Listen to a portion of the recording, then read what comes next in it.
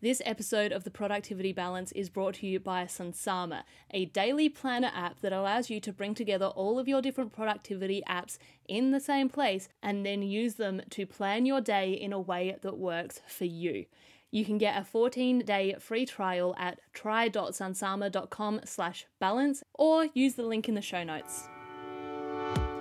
Welcome to the Productivity Balance, where you'll discover an abundance of productivity tips, tricks, systems, strategies, and resources to help you ditch the stock standard productivity advice and find what works for you. It is time to take control of your life.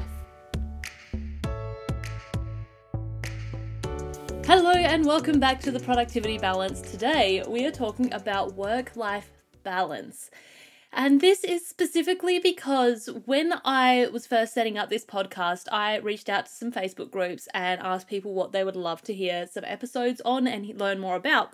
And one of the questions asked was, is work-life balance a myth? And I just thought this was a really fascinating question. So I did what, most people do when they have a fascinating question and Googled it. And I actually found a lot of psychological studies and just opinion pieces and things on why work-life balance is absolutely impossible to achieve. And that just makes me really sad.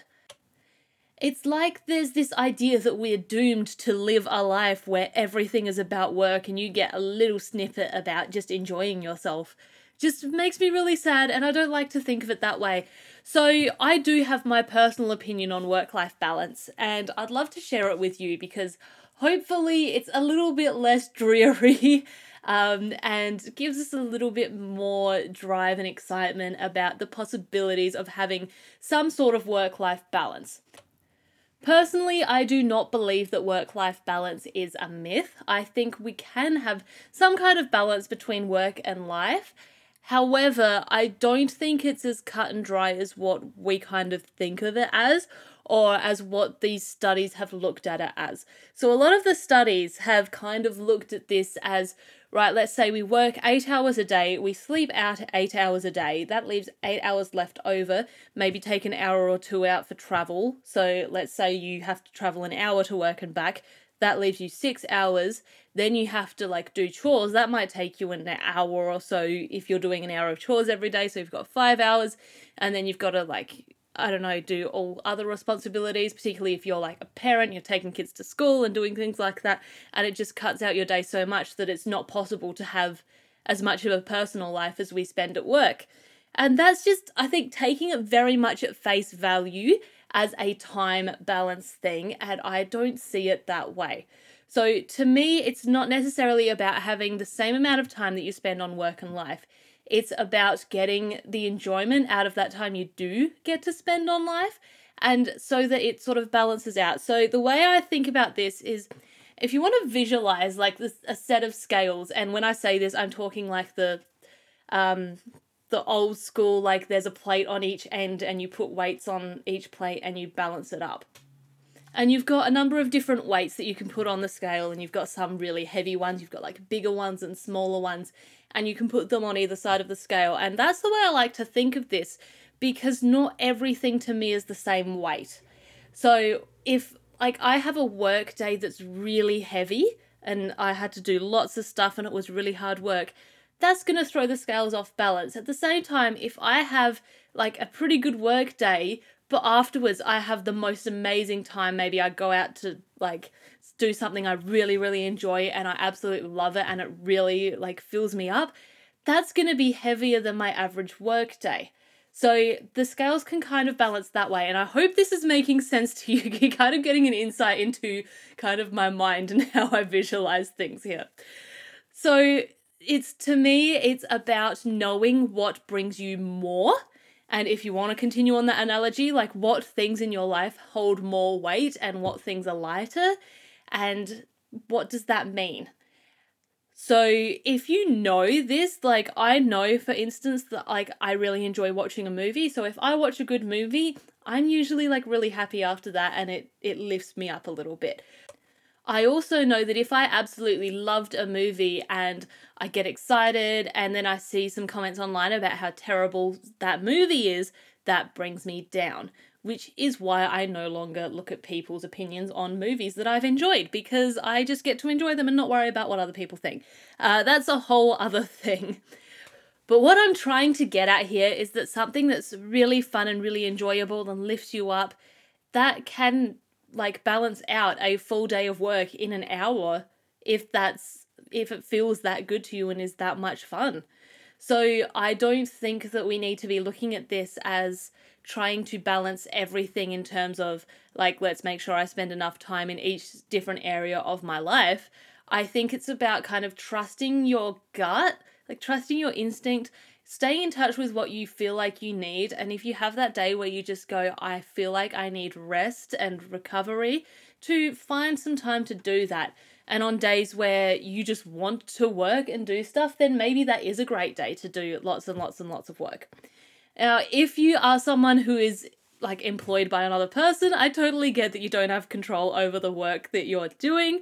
But it is something that you can kind of play with and just sort of understand how you work and what brings you that balance and what you need. So for me, I have like several different areas of my life, and career is one of those areas, because to me, career is actually an important part of my life. And let's face it, regardless of what we say about work-life balance, we are going to spend a really big chunk of our lives working, unless you are like a stay-at-home something or other. But like the vast majority of us are going to spend a good chunk of time working. So for me, career is actually one of the things that I want in my life. But as an example, some other things that I really like to try and have is like my music. I like to make music and do creative things. I like to spend time with friends and family. I try to exercise because I always feel better when I've exercised.